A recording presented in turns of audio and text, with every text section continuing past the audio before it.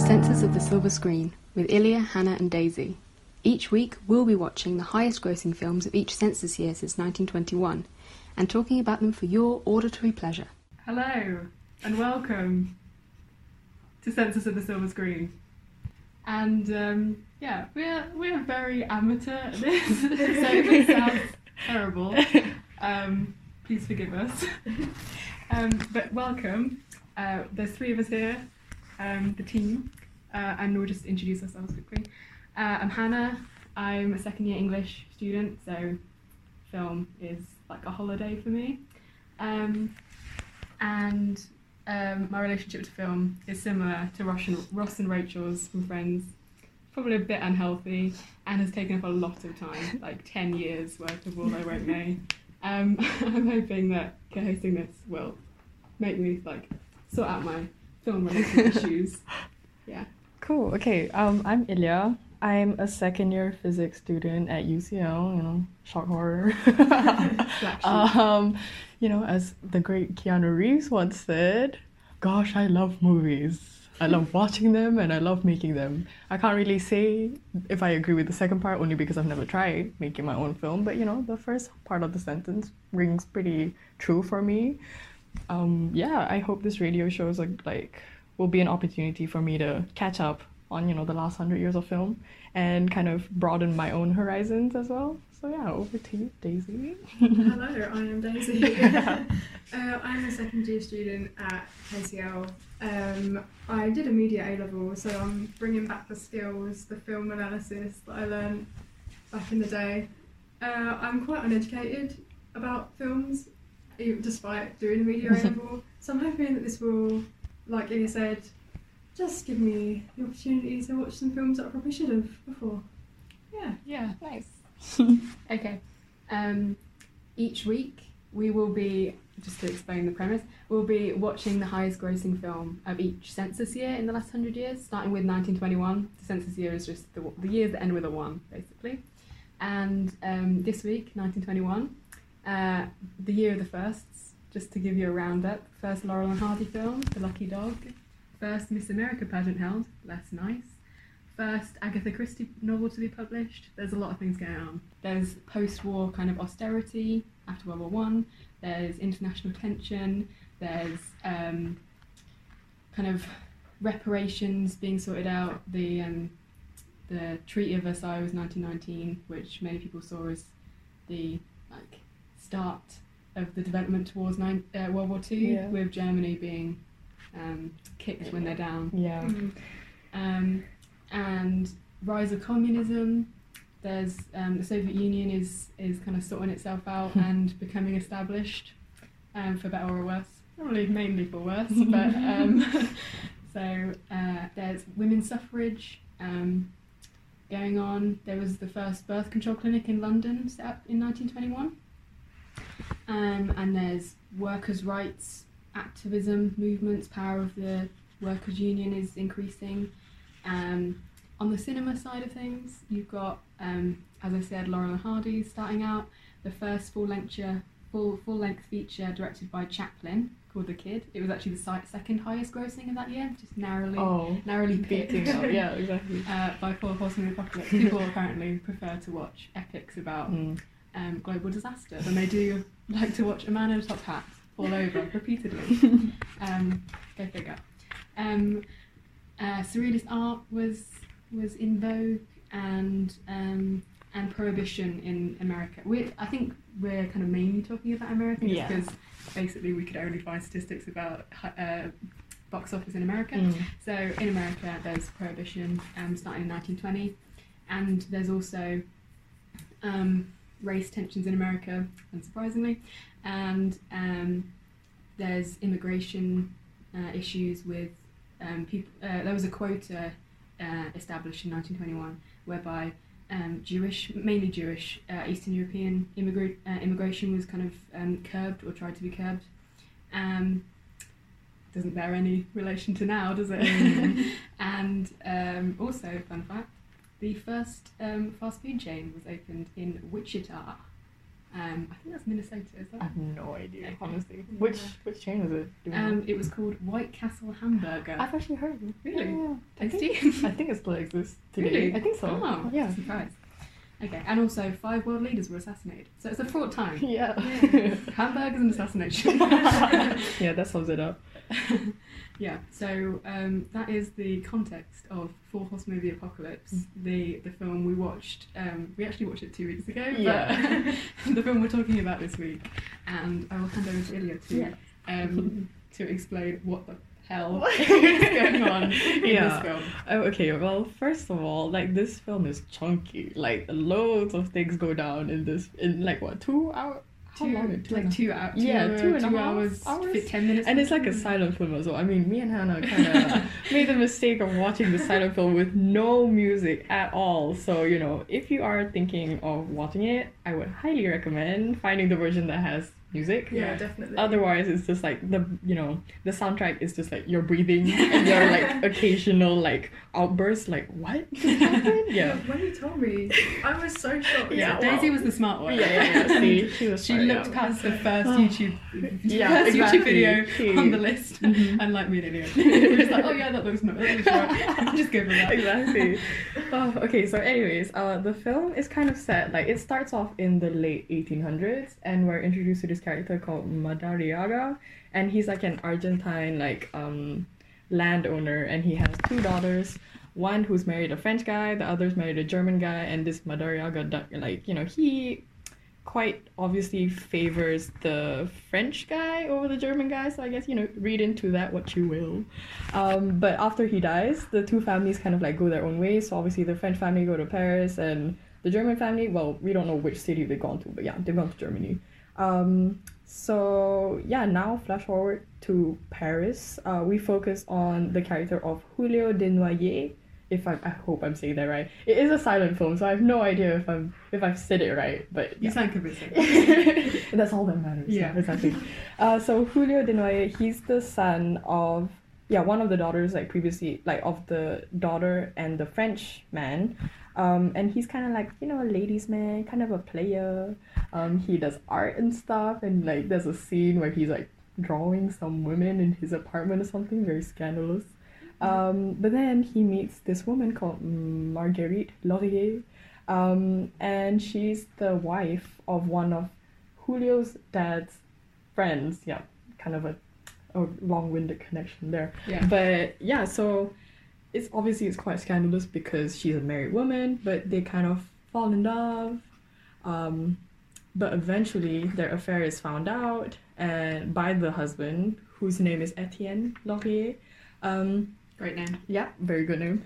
And they decide to get a divorce, and you think that, okay, cool, like the couple's gonna be happy now. But no, World War One breaks out. That's Damn. right. And then at that point, like the movie, like you start seeing scenes in the film where they show like the 4 horsemen in like a misty like Field. yeah, field, exactly. Yeah. Like, you know, as on their horses, and it's kind of like Cantering. it's like a video game intro scene. So they like introduce each horseman like one by one. So it's pretty cool. And then so Marguerite becomes a nurse, but her husband is like blinded, so she kind of takes care of him. And Julio, you know, he feels kind of like ashamed, so he's kind of shamed into like enlisting into the military by himself, basically. So yeah, he enlists. Meanwhile, his dad, named Marcelo, escapes to like the family castle in the countryside, and his castle is kind of taken over by like a German general and his like company, I guess. And lo and behold, he meets one of his long lost German nephews, you know, while he's hosting that German company.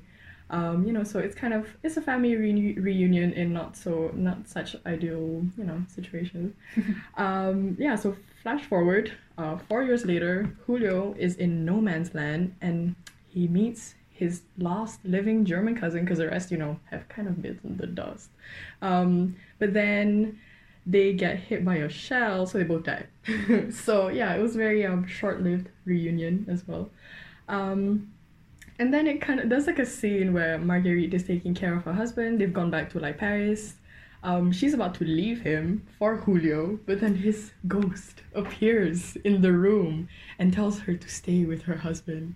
So, you know, I guess he's a very noble ghost. Yeah.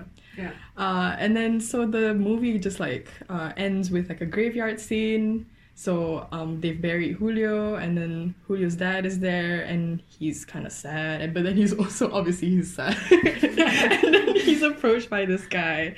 Well, he was like Julio's upstairs neighbor. He does appear in like before that, but like I mean, I guess his shining moment is kind of at the end where he's like talking to Julio's dad, and he's saying like Julio's dad asks him, "Oh, did you know Julio?" And then he says, "Oh, I knew them all," like gesturing to the entire cemetery.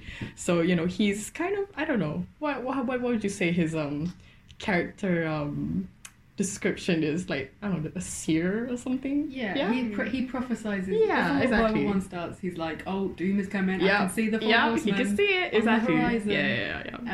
So he has like visions. Yes, exactly. and, I don't know. We can talk about this a bit Yeah, more later. Yeah, for but sure. like he Mhm. might be God or Yeah. he might be something else. Yeah, exactly. So basically, the ending scene is just like the four horsemen riding away into a fog, you know. So yeah, that's as brief a plot as I could give about this movie. But yeah, that's it.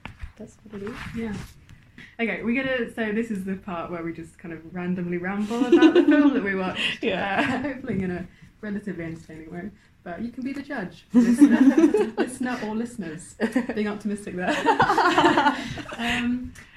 Okay, so we'll start by talking about, like, I would say maybe the definitive, or one of the definitive, or most memorable scenes of the film. I think people remember this. If you've watched it, remember this the most. It's relatively early on in the film, and it's a tango between the young Julio, played by Rudolph Valentino, the silent film icon, and I think, is she named, or is she just a nameless floozy who he dances with? She's probably named in the Yeah. book or. Oh, so yeah, Yeah, you should say it's based on a Yeah, novel. it's based on a book, sounds. But the tango scene's not in the book. Is it not? No. Oh, okay. Okay then. So yeah. Anyway, it's basically Julio still in Argentina before his grandfather dies. He's doing a very lustful tango dance with his partner. They added it's not in the book, and they added it into the film merely because they knew Rudolph Valentino could dance, and they were like, we gotta show this guy's talent to those masses of American women who will fawn over his tangoing talent. It was a talent show. Yeah. So basically, tango is sin, is what we're told. There's a lot of very, very extreme close-ups of their faces looking at each other, like with the bedroom eyes, if I can say that. Yeah. Without being tugged off. So yeah, it's basically lust. Yeah. Tango is lust. What did you guys think when you were watching it? Well, I think it must have been really weird for you guys watching it. Yeah, that was really weird. It was like We provided our own music. Yeah, I think we did. Did we?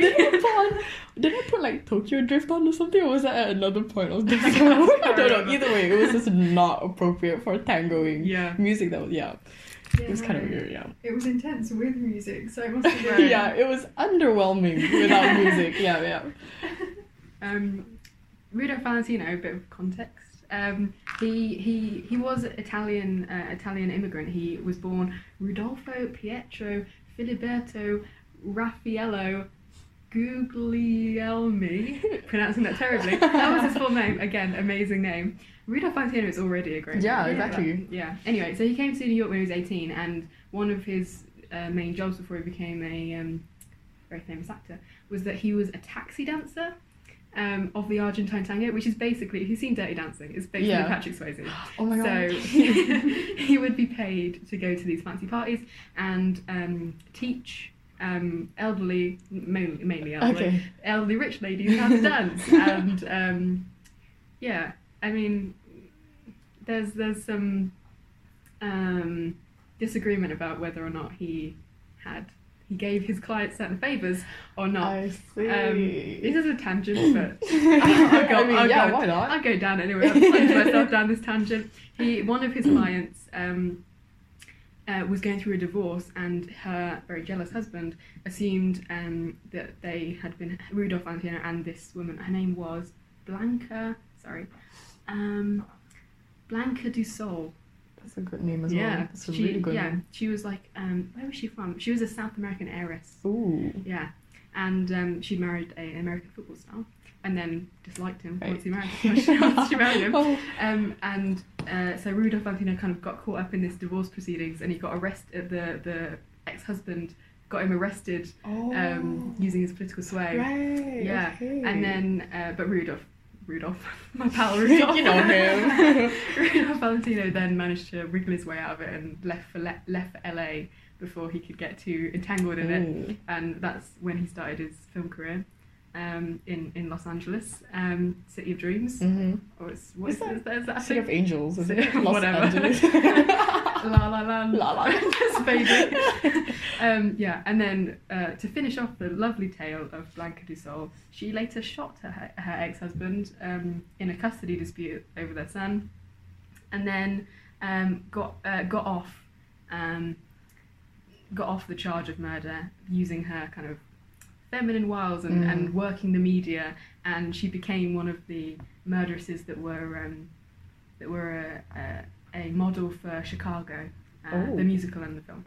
So Rudolph Valentino's living in a very filmic world, even before he's set foot on stage or screen. All of that preamble was just saying he's a good dancer. Basically. He can really move. Yeah, he can. But so in this film he plays a kind of his first on-screen persona was the Latin lover. He played exotic male leads because his look in the very homogenous American popular culture, his like non-Aryan look was not all American. So he was initially he played villains and gangsters. Oh, okay. He didn't like this typecasting, and but he basically played exotic parts throughout his career, which he found frustrating for obvious reasons. Yeah. I mean, yeah. And part of the reason he didn't really actually, when did he die? Sorry. He died in he died really young. Oh. I think he died in 1920. Oh, crikey. He died at 31, and he was That's he was born in 1895. So I can't do that. I will not even attempt to do the math. Yeah. 26. Yeah, I guess. Yeah. 26. Oh, that's really 1926 tragic, he actually. died. Yeah. He died of what was then called Valentino's syndrome, because he was so famous when he died. Wow. Yeah, it's perforated ulcers mimicking appendicitis. Jeez. I really did my research. Wow, girl. Yeah, you know. And yeah, he led a very interesting life. Yeah. Yeah. The riot police had to be called at his funeral because people were so Wow. incensed. And there's like a tradition of a woman in black visiting his grave on his birthday and laying a red rose Wow. on his grave. That is dedication. Yeah, it started as a PR stunt I'm sure. by the movie studios, and then it was repeated by copycats Nice. going forward. Anyway, I shut up about Rudolph. Rudolph He did live a Valentino. very interesting life, Yeah. so go look up Rudolph Valentino Yeah. and Yeah. see what you uncover about that dude. Yeah, short but sweet, you know, Yeah. I guess. Well, sweet. So, yeah. Sweet. I don't know whether he'd be that fun to hang out Yeah. with. Well, He'd probably be quite fun to dance with though, judging by the scene that we watched. Yeah, he's not a great person to have an affair with though. you get into He dies on you pretty quick.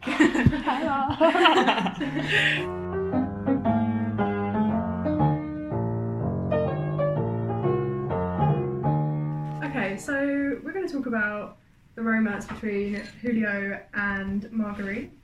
It's quite common in like epics for there to be like an epic disaster, but also a kind of love affair going on at the same time. Think And that's- Titanic. Yeah, exactly. classic, yeah. Yeah, so we're going to be talking about those characters. So Marguerite is kind of trapped in a bit of an unhappy marriage. It was an arranged marriage, am I right? think it so. Yeah, I mean, it's her father's friend. Is it her father's friend? I think so. He's a lot older than her. Yeah, much Yeah. older, yeah. What's his name? Etienne. Etienne. Good pronunciation. Yeah. Laurier. Yeah, so they're quite. So Etienne discovers their affair because I don't. How they meet? How do Julio and Marguerite meet? Yeah. They meet at a party where Julio's again shredding the dance floor. Wait, Yes, no, I don't you're think right. so. No, they met at Oh, the house. they met Remember? at the Yeah, house. because Yeah, of course they did. Marguerite's husband is Julio's dad's like really good friend.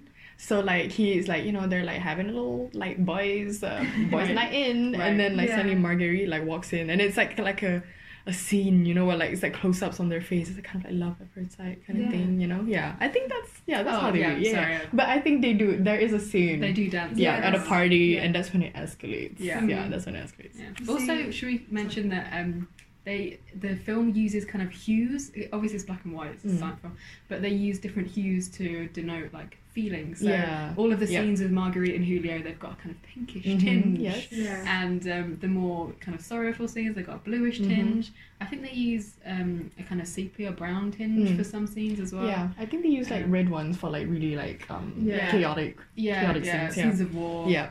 like destruction, that kind of thing. Mhm. But yeah, pink for Julio and, And Marguerite. Yes. Yeah, and I hate to keep coming back to this, but there's also musical cues to know when there are feelings.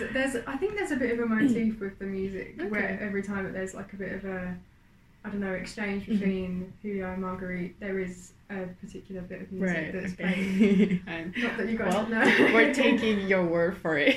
Yeah, Cool. throwing shade. Yeah, from man. the- Just like- Sorry. from your sorry. home. So yeah, they're discovered in Julio's art studio. I Yeah. think Mhm. Marguerite is found there. She's hiding behind a curtain. Not very As well. you do. And yeah, Etienne is not too happy, as you can Mhm. imagine. Mhm. But I think he kind of just agrees to sort of go their separate ways just to Yeah. avoid a scandal Mhm. kind of thing. Yeah. However, the war starts, so their romance is kind of cut short because Marguerite has to go and become a nurse, and Julio doesn't. No. He doesn't go to war at this No. point. But so Marguerite goes to become a nurse, and she finds her husband, her ex-husband, I guess, yeah. He is blinded from Mhm. the war, so she feels like a responsibility to look after him, basically. But there's some questionable things that go on. Yeah. So you think like she's got this very pure intention. However, so there's one point where I think it's when Julio sees her for the first time, like since the war started.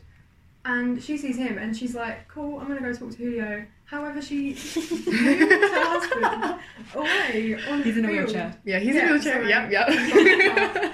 She wheels him just far away so she can go and chat to Julio, but there's nothing he can do about it because he's blind. Yeah. He's still in the frame of the shot. Like, Yeah. he's just Yeah, in the yeah, corner. yeah. Like, he's not deaf. Like, Right, yeah. Yeah, he definitely he can can. definitely hear what's going on, but, there's not much you can do about it. Yeah. Yeah. And that's not the only questionable part. So Julio, at this point, has gone to war. He's Yeah, decided, enlisted, yeah. Yeah, he's enlisted. He's decided that he wants to do his duty. Mm-hmm. But Marguerite is still caring for her husband. Mm-hmm. But she's not feeling it. She wants to leave. She kind of wants to abandon him. So she writes him a note. This man is blind. How does she write him a note? I was so confused. I was thinking, is he gonna become not blind? Is someone gonna read it to him? Do a Rochester. Yeah, honestly, I was like, just tell him. Right? I know Yeah. that she doesn't want to face the music, but like he literally can't see Yeah. this note that she's written him. Unless it was in Braille. Yeah, and I But- don't think she was that Yeah. good at it. No, I didn't look at it. So yeah, I was very confused about that part. And but then she's about to walk out the door, like she's literally left a note that he can't read on the side, and she's about to walk out the door. But then Julio's ghost appears, and he's yeah. like, he shakes his head, right? He shakes Yeah, his I'm head. pretty sure. Yeah. Pretty sure. Yeah, It's all very spooky. Mm-hmm. Yeah, and then she stays. Yeah. So on one hand, it's like good that she's caring for her husband, but I didn't want her to stay in an unhappy marriage. Yeah. But there are better ways to Yeah, go about then abandoning Yeah. your husband. your when blind he's husband, blind. yeah, by writing a note. A fun fact about the actress who played Marguerite as well. Her name's Alice Terry, and she Mhm. married the director of the film. Oh wow. Yeah. Yeah. Also, her hair looks like a tea cozy. Correct. Yes. Yes, it does. Very 20s, like a kind of russet Yeah. tea cozy. Mhm. And then Valentino's very slick and shiny. Yeah, super So sick. interesting hair. Yeah, hair choices, I think, in okay. the film. Yeah. Okay, so yeah, now we're gonna talk about, obviously a big focus of the film is World War One. And yeah, we're just gonna talk about kind of the tensions between, like, international tensions at the time. I mean, I'd say that the family is a pretty good representation, of the tensions. Like, it's pretty obvious. Like, there's like a German side and then there's a French side. And yeah, you just like see how, like, there's one scene where Marcelo, the father of Julio, is in his castle and he is like an antiques collector. And the German army are kind of like, taking his babies away. And by babies, I mean like a solid gold bathtub, So at that point, like, that's when he bumps into his German nephew, who is part, like, a general in the German army. And his nephew just says, like, while Marcelo's kind of like, kind of on his knees, like, about his bathtub being taken away, he's like super devastated about it. Like, his nephew is saying, like, oh, what do you expect? This is war, So I guess, like, you can see, like, how the tension not just between the nations but also, like, just in between the families anyway.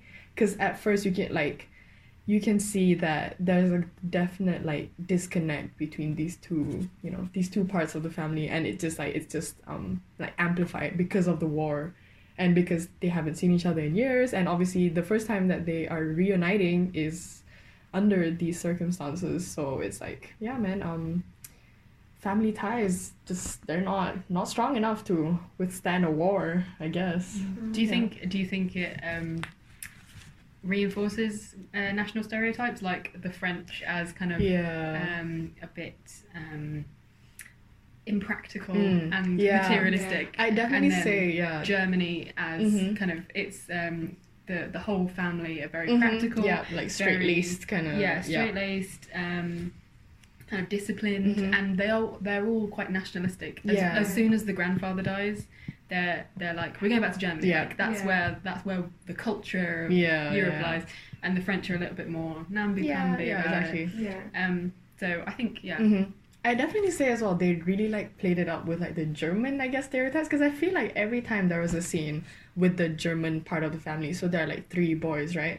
They always, like, march in single file, like, in and out of rooms, and it was, like, even when they were, like, children, so there's, like, a brief scene where they're, like, I don't know, like, toddlers, I guess, like, kind of, like, really young kids still, like, in the beginning of the film, and even then they're already, like, quite, like, upright, their backs are straight and everything. And there is, like, Madariaga, the grandfather of these children, he describes them as glass-eyed, carrot-topped sharks.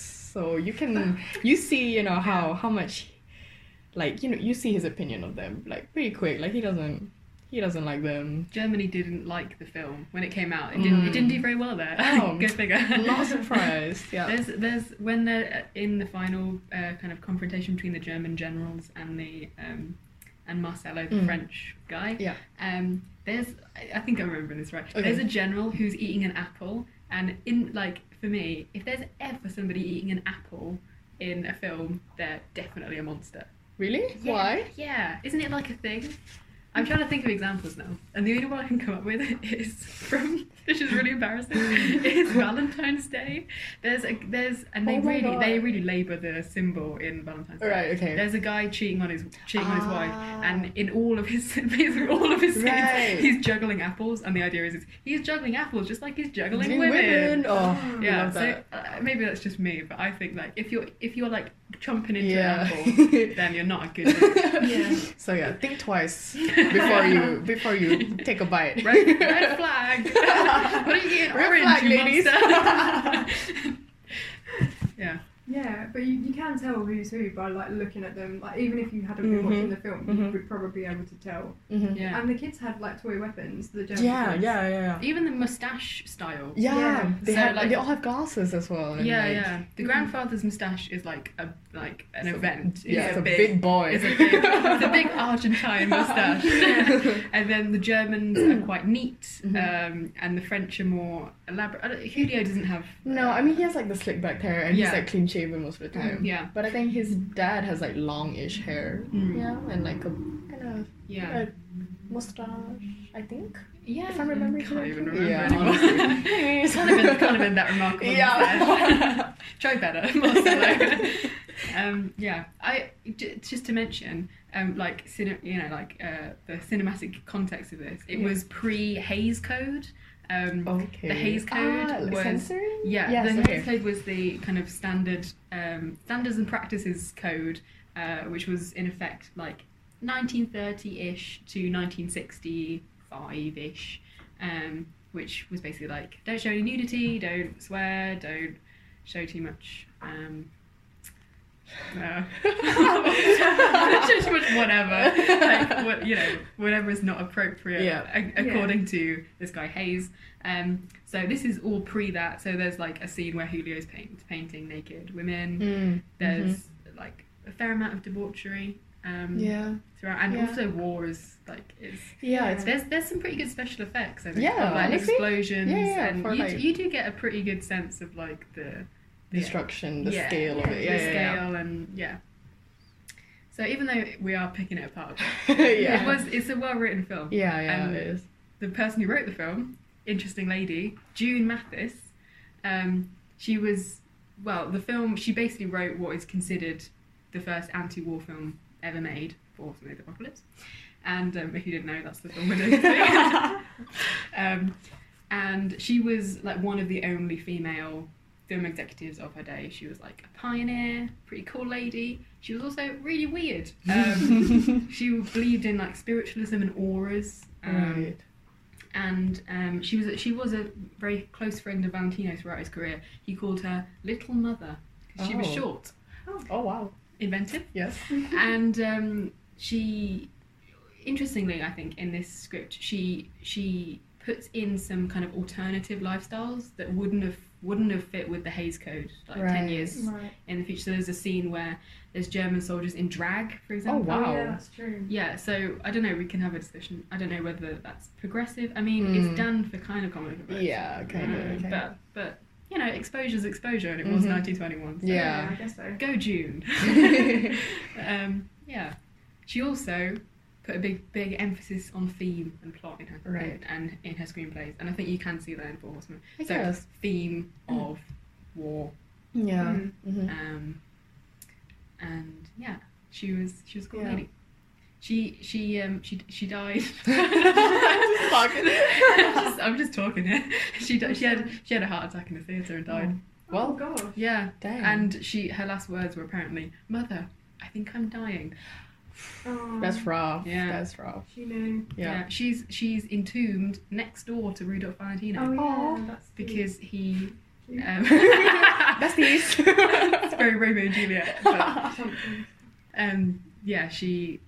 the tomb that Rudolph Valentino got, because he wasn't really prepared to die. He was only 30 years old, his prime of life.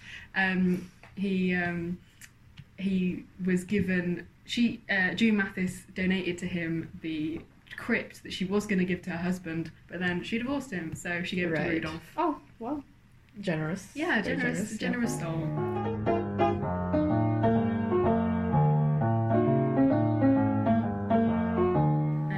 I guess. Should we just- wrap up? Yeah, just sum it up. Like, do we Yeah. enjoy the film? Yes. Yeah, just like. What did you What guys do you think?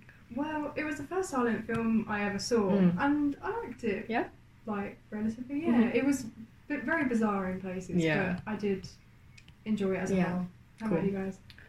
I think it would have been better with music. Yeah, I agree. I wholeheartedly agree. I think it was affecting though. I mean, I can see at the time how incredible an experience Yeah, it would have yeah, been. Like with cinema relatively new, like I can imagine. You'd I be feel really like affected by it. as well, like there's a lot of build up in the film. Like I feel like until you've watched the whole thing, you don't really know what it's going to be about, if that makes Yeah, sense. that's true. So I guess, yeah, it's, like as you mentioned, like if it's still quite a new medium, you know, like cinema, like film. So I guess it would have been very exciting that time. But I guess now that we're kind of like spoiled, you know, Yeah. we're a bit spoiled with our films these days. So yeah, like trying to see it from another perspective as well. I think it was a good first silent film watch. Yeah, I'd say, yeah, it was pretty cool. So I think that's Yeah, it for this week. yeah. Thanks for listening. Next week, if you decide that you can bear another hour. Next week we're moving on to 1931, and the film is Frankenstein. Yes. Yeah, Exciting. Daisy's Yeah. very excited. Yay. It's One one of- of my favourite novels, so let's see how the movie Yeah, compares. how it Yes. moves up. So Cool. tune in. That was our Yeah. tantalising next week. Yeah, thing. exactly. Yeah. So next Wednesday at 11. 11. Thank Do you. that. Thanks, guys. Thanks for you. tuning See you next in. Or listen to us next week. Bye.